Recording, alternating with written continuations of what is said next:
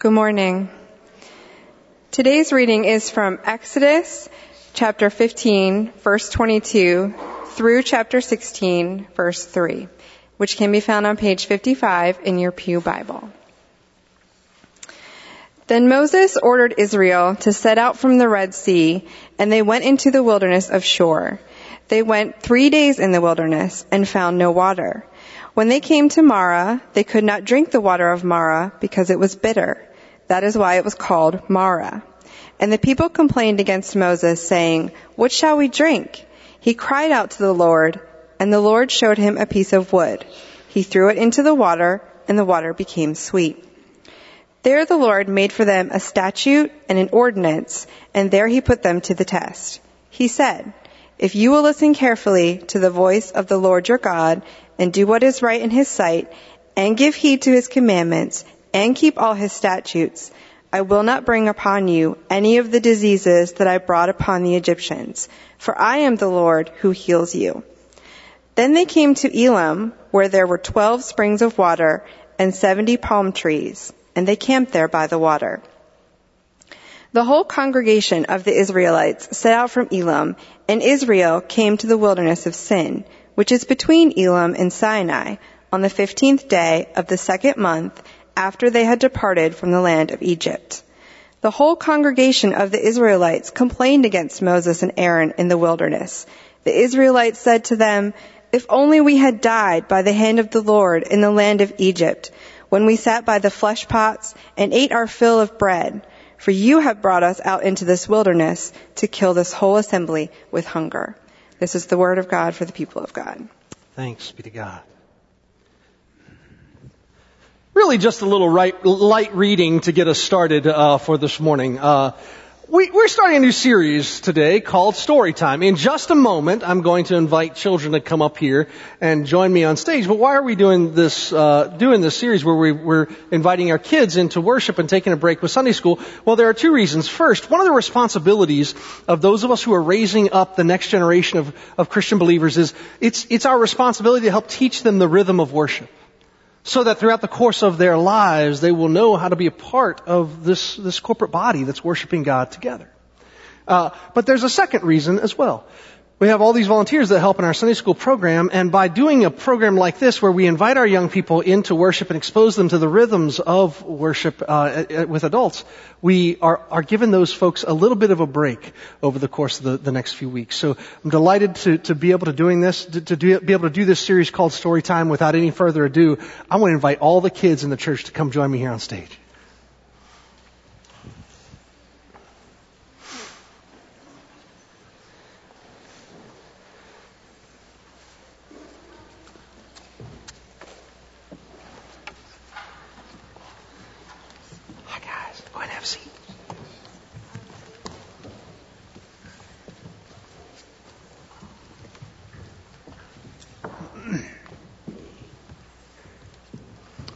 All right, so we're going to start each week of this series when you guys are up here by doing a little bit of a jam session together. Well, we're going to do the same song. So many of you will already know this song, but if you don't, you'll learn it this week and you can help us sing it next week, and each week we'll add an extra verse. And the song goes like this. If you know it, you can sing along with me. This little light of mine, I'm going to let it shine. This little light of mine, I'm gonna let it shine. This little light of mine, I'm gonna let it shine. Let it shine, let it shine, let it shine. You got it? You with me? Because I feel like some of you were reserved that time. Let's rock it. Are you ready? Here we go. This little light of mine, I'm gonna let it shine.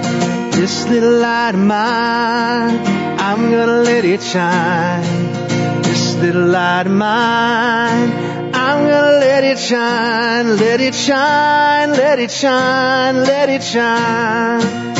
You guys did pretty great that time. Next week, we'll learn a new verse, and it will be even increasingly more awesome than it was this time. But thank you guys for starting this way with me. And this is the thing I'm excited about today, though. Here it is. We're at the moment.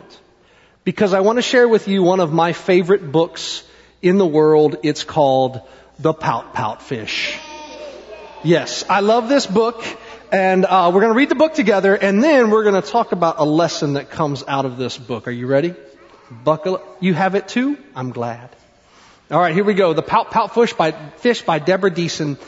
Deep in the water, where the fish hang out, lives a glum, gloomy swimmer with an ever-present pout. I'm a pout-pout fish with a pout-pout face. So I spread the dreary wearies all over the place. Blub, blub, blub. Along comes a clam with a wide winning grin and a pearl of advice for her pal to take in. Hey, Mr. Fish, with your crosstown frown, don't you think it's time to turn it upside down? Says the fish to his friend, nice thought, Miss Clam. I hear what you're saying, but it's just the way I am. I'm a pout-pout fish with a pout-pout face. So I spread the dreary wearies all over the place. Blub, blub, blub. Along comes a jellyfish. He floats through the ocean, his tentacles all trailing in a gentle locomotion. Hey, Mr. Fish, with your scaly scowl, I wish you wouldn't greet us with a grimace and a growl. Says the fish to his friend, Mr. Jelly, I agree. I'd like to be more friendly, but it isn't up to me. I'm a pout-pout fish with a pout-pout face. So I spread the dreary wearies all over the place. Blub, blub, blub. Along comes a squid, quite a slender, squiggly sight. She is squirmy, she is squelchy, she is slightly impolite. Hey, Mr. Fish, you kaleidoscope of mope. How about a smile, a little joy, a little hope? Says the fish to his friend, Mrs. Squid, I would try, but I haven't any choice. Take a look and you'll see why. I'm a pout-pout fish with a pout-pout face. So I spread the dreary wearies all over the place. Blub, blub, blub. Along comes an octopus with 8 great arms, covered on the underside with tiny sucker charms. Hey, Mr. Fish, let me tell it to you straight. Your hulky-bulky sulking is an unattractive trait. Says the fish to his friend, Mr. 8, my chum, with a mouth like mine, I am destined to be glum. I'm a pout-pout fish with a pout-pout face. So I spread the dreary wearies all over the place. Blub, blub. Nailed it. Now, along comes a fish in a silent silver shimmer. The gang has never seen before this bright and brilliant swimmer. She approaches Mr. Fish, but instead of saying, hey, she plants a kiss upon his pout, and then she swims away. Mr. Fish is most astounded. Mr. Fish is just aghast. He is stone-faced like a statue. Then he blinks and speaks at last. My friends, says Mr. Fish, I should have known it all along. I thought that I was pouty, but it turns out I was wrong. I'm a kiss-kiss fish with a kiss-kiss face for spreading cheeries all over the place. So I'll kiss and I'll kiss and I'll kiss and I'll kiss. That's my book. What do you think? Do you like that book? Yeah? I love that book. Hey, you know why I like that book so much?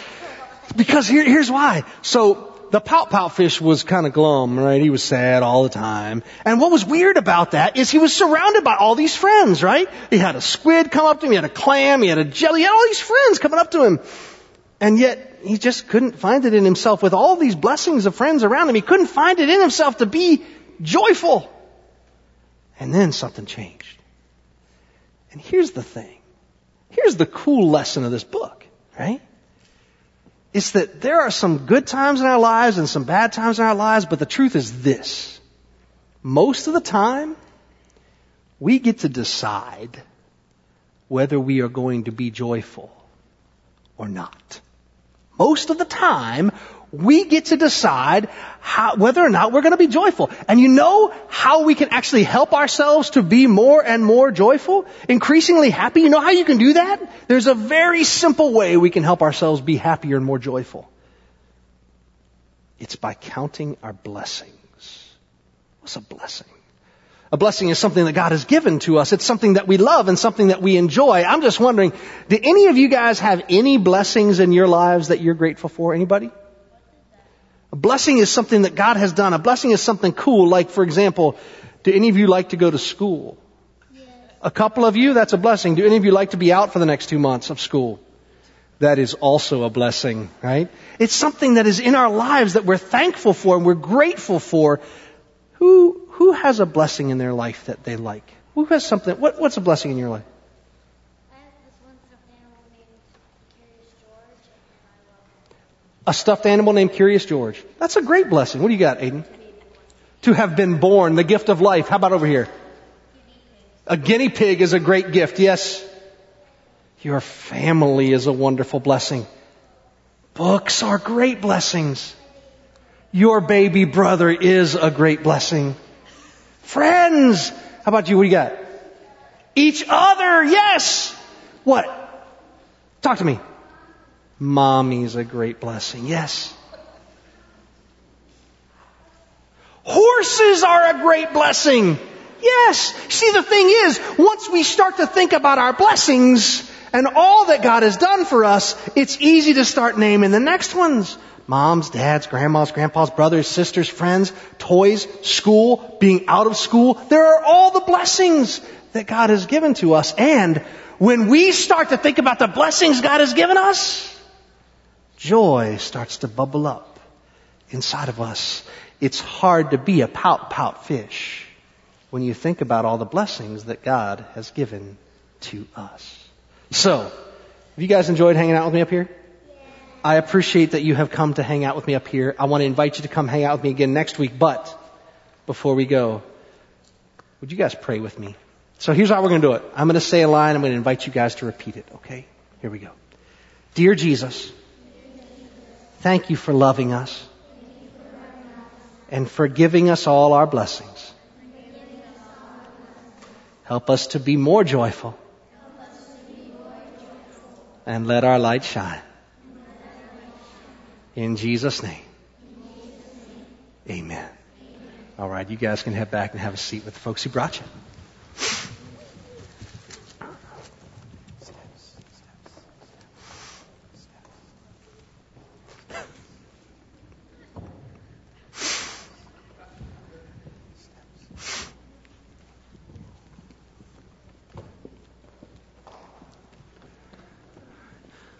I want to say thanks to all the responsible adult partners who helped me while we're up on stage here. I'm very grateful for them this morning. Hey, I want to ask you to do something with me. So, part of our job is to teach our young people how to be in worship and experience the gift of Christ. And part of that involves helping them become more familiar with Scripture. So this morning, I'm not going to show the Scripture on the screen. I want to invite you, if you would, to grab the Bible you brought with you. If you didn't bring a Bible, there should be a Bible in the pew back in front of you. And turn with me to Exodus chapter 15. If you're using one of the pew Bibles, it's on page 55. And if you've got a young person sitting next to you, would you just help them open the Bible to that space and share that passage with them? We're going to walk through this passage for just a couple of minutes in our remaining time this morning. Exodus chapter 15, beginning in verse 22. It's on page 55 of the Pew Bible. Here's what it says. Then Moses ordered Israel to set out from the Red Sea. All right, pause. Wait a minute. We know that place. We've heard of the Red Sea before, yes? 3 of us have heard of the Red Sea before. Hallelujah. We have heard of the Red Sea before because something amazing happened at the Red Sea, yes? And not only at the Red Sea, something amazing happened before the Red Sea even came into the picture. You see, God's people have been enslaved in Egypt for 400 years, and God couldn't handle it anymore. God couldn't abide by God's children being enslaved anymore, so God sent Moses and told Pharaoh, let my people go, and Pharaoh said no. So God does what God does. God begins to change Pharaoh's mind. 10 plagues it takes to change Pharaoh's mind, but eventually Pharaoh does what God expects him to do. Eventually Pharaoh says to Moses, take your people and get out of here. And so Moses and the Hebrew children are set free. And they begin their journey towards a promised land, but they come across the sea, the Red Sea. And by that time, Pharaoh had decided he'd made a mistake. He didn't want to let his laboring population go, so he and his army went after them. By the time the people of Israel got to the Red Sea, they were caught between a rock and a hard place, a sea on one side and an angry army on the other side. And all of a sudden, God did something amazing. God parts the Red Sea. And the people walk through on dry land. What has happened for the Hebrew children is that God set them free and God parted the sea. That's their new story. They have been set free by a God who parted the sea. That's their story. And so the next chapter has begun to be written. Beginning here in chapter 15, verse 22, Moses ordered the Israelites who have just experienced God's freedom. Moses says, let's go. They set out from the Red Sea and they went into the wilderness of Shur. They went 3 days into the wilderness and found no water.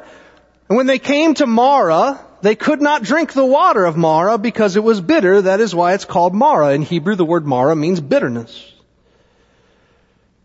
And the people complained against Moses, saying, what shall we drink? And he cried out to the Lord, and the Lord showed him a piece of wood. He threw it into the water, and the water became sweet. Stop for just a second. It wasn't just that God set them free and parted the sea. God also had taken their experience of bitterness and turned it into something sweet. Has that ever happened in your life? God has taken something that we were bitter and angry about, and God reconciled within us something new. God set them free, parted the sea. God turned their bitterness into sweetness. Look in verse 27. They came to Elim, where there were 12 springs of water and 70 palm trees, and they camped there by the water. There were 12 tribes of Israel. God took them to a place where each tribe would have its own spring. God gave them shade in the midst of the wilderness. God had provided everything for them. And so beginning in chapter 16, verse 1, God's people called to Israel, sang praises forevermore to God's holy name. Is that what yours says? Me either. Man, I wish that's how the story went. But here's what it really says. God had set them free and parted the sea. God turned their bitterness into sweetness. And in chapter 16 it says, the whole congregation of the Israelites set out from Elim. And Israel came to the wilderness of Sin between Elim and Sinai on the 15th day of the second month after they departed from the land of Egypt. The whole congregation of Israelites complained against Moses and Aaron in the wilderness. The Israelites said to them, if only we had died by the hand of the Lord in the land of Egypt when we sat by the flesh pots and ate our fill of bread, for you have brought us into this wilderness to kill this whole assembly with hunger. If you listen closely, you can hear the Hebrew children saying, blub, blub, blub. They were the first Pout-Pout Fish. All the blessings. Parted the sea and set them free. Turned their bitterness to sweetness. God had given them everything. And they were consumed by pessimism. Complaint. There are two mistakes that I think the Hebrew children make in this passage, and therefore two areas I think for us to learn. The first mistake is this. When the people complain, they say to Moses, why didn't you leave us in Egypt? Because that's where we had flesh pots. What's a flesh pot? Well, a flesh pot is basically an ancient Near Eastern piece of Tupperware. That's what it was. That's where they kept their food. And so the idea, the image that's being conveyed here is that while they were in Egypt, they had the ability to go to these flesh pots, these pots filled with flesh that had meat in them, and to take out these choice pieces of meat and grill them each night for their dinner. What was the occupation of the Hebrew children while they were in Egypt? Anybody remember? They were slaves. Do you think it's probably an authentic rendering of their history to suggest that they had the opportunity to cook out with steak every night? I don't. Here's the lesson. The Hebrew children were remembering a past that didn't exist. And sometimes I do that too. And probably you do. Sometimes we remember a past that was worse than our past actually was. We can do this in the context of relationships. We can invent something that was a hurt to us that really wasn't that deep of a hurt. We can do that. Sometimes we misremember the past being worse than it was. Other times we misremember the past being better than it was. That's what the Hebrew children were doing. It's nostalgia, run amok. There are times that I talk about the good old days. And there is some beauty in our past, but it's worth remembering that the good old days weren't good for everybody. And they weren't good all the time. There were some times, particularly people of color, particularly women, people who were disenfranchised, people who were poor, people who couldn't get health coverage or medicine. There were some tough times in those good old days. My point is this. The Hebrew children were remembering a past that didn't exist. Sometimes we can remember a past that didn't exist, and nothing good ever comes from remembering a past that doesn't exist. But it leads us to the second point. While the Hebrew children were remembering a past that didn't exist, they were forgetting the past that did exist. They were forgetting the story of how God saw them entrenched, broken, enslaved, and God couldn't abide it anymore. So God came and set them free and parted the sea. God turned their bitterness to sweetness. They forgot all about that, and it didn't take them long to begin complaining. It didn't take them long to become bitter. It didn't take them long to become pessimistic. Blub, blub, blub. So how? In a world that seems to be overrun with pessimism and anger, how do we as God's children inhabit joy? Well, first let me say this. You have a right to joy. What do you mean? I'm not talking about because we live in these United States. Listen to me. It is the birthright of the children of God to be people of joy. You should be writing this down. This is gold, right? It is the birthright of the children of God to be people of joy. It is one of the gifts of the Holy Spirit. So how then do we experience greater joy, particularly in an increasingly pessimistic world? The equation is simple. We remember all that God has done and is doing in our lives. We remember that we too were enslaved in very dark moments until we heard the call of Christ in our lives and He set us free. There are some people in this room who could tell some stories about some seas that God has parted for them. Amen? Our past is the past of rescue, of salvation, of a God who held nothing back to save His kids. But it's not just remembering our past. It's remembering the blessings of our present moment. This past week, I had a chance to be at the 227th gathering of the Virginia Annual Conference of Methodism. And I was gathered in the Berglund Center in Roanoke, Virginia, and one of the most beautiful experiences was the closing worship experience. And we were seated there. My whole family was with me. And this little girl, couldn't have been more than 11 years old, came up to the podium to read Scripture. There are thousands of people in this room. And she starts to read the Scripture. She gets to about the third word and she fumbles the word. So she starts again. She gets to the third word. She fumbles the word. And then you see tears start to come. And as you can imagine, everybody in that room, our hearts were growing for this child. And so I watched as the bishop got up from the table and walked over to this little girl, put an arm around the girl, and then the bishop started to read the scripture with her. And then every voice in the arena started to read the scripture with her. And I thought to myself, my goodness, this is the church. In those moments of fear and trepidation and anxiety, to stand up and speak words of hope and truth and light into each other's lives. What a blessing it is to be part of the church. What a blessing. I don't always get to sit with my family during worship because most of the time I'm up here. So yesterday, for the first time in worship, I got to hear my son say the Lord's Prayer in a corporate worship setting. And I was praying the Lord's Prayer and I heard him saying it, and I just stopped and I listened to my little boy. And I thought about not only the blessing that child is to me, but about the blessing it is to be able to raise him in a faith so that he now knows the prayer that Jesus taught all of us about how to pray. Towards the end of worship, I had my eyes closed, my head was bowed. I was doing the traditional Methodist prayer thing, right? And my wife elbowed me and pointed to our daughter. She's 5. And I looked down, and my daughter was standing there praying like this.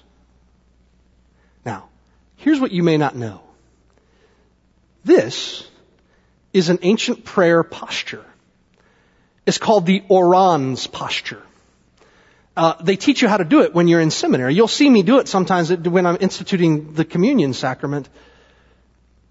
It's a prayer posture that's designed to help us remember that it's not just prayer with our minds and our lips and our souls, but that we're offering all that we are to God. That we're receptive to what God wants to say to us. God, use me. This is that posture. I looked down and I saw my daughter inhabiting this ancient prayer posture. And the thing is, I didn't teach her how to do it. One of you did in children's ministry. And I thought, what a blessing. There are so many blessings. There are so many blessings. You saw it when we started the popcorn blessings up here with the kids. Once they started to think about their blessings, you couldn't slow them down. Blessing after blessing after blessing. It's the same thing with us when we remember where God brought us out of. When we remember all that God has given us, joy begins to erupt and light begins to shine. So yes, there is a world around us that's pessimistic and filled with complaint. Don't give in to it, for you have a birthright. As the child of God, joy is your inheritance. How do we find it? We remember all that God has done for us, and we count the blessings of this day and watch as joy erupts inside. And our light shines to all the world. So I send you forth as the blessed children of God, filled with joy because of all that God has and is doing for us. Let us pray. Gracious God, we thank you because if we really try to start naming the gifts that you have placed in our lives, we quickly realize that they are too many to count. We give you thanks because every good and perfect gift comes from you. We give you thanks that when we were lost in the midst of our sin and our fear and our estrangement, that you came in search of us. You set us free and have parted our seas. You've turned our bitterness into sweetness. In the desert, God, you have given us the water, you've given us the shade, you've given us the manna, you've given us all that is worth having. So we thank you for families and friends, for a church family. We thank you for our salvation. We thank you, O God, for all the blessings in our lives. Forgive us for the times that we have given ourselves over to pessimism. And help us this day claim the inheritance that is rightly ours as children of God, an inheritance of joy. It comes from seeing all you have done and are doing for us. In the name and to the glory of Christ Jesus our Lord we pray. And once more all of God's people said, Amen.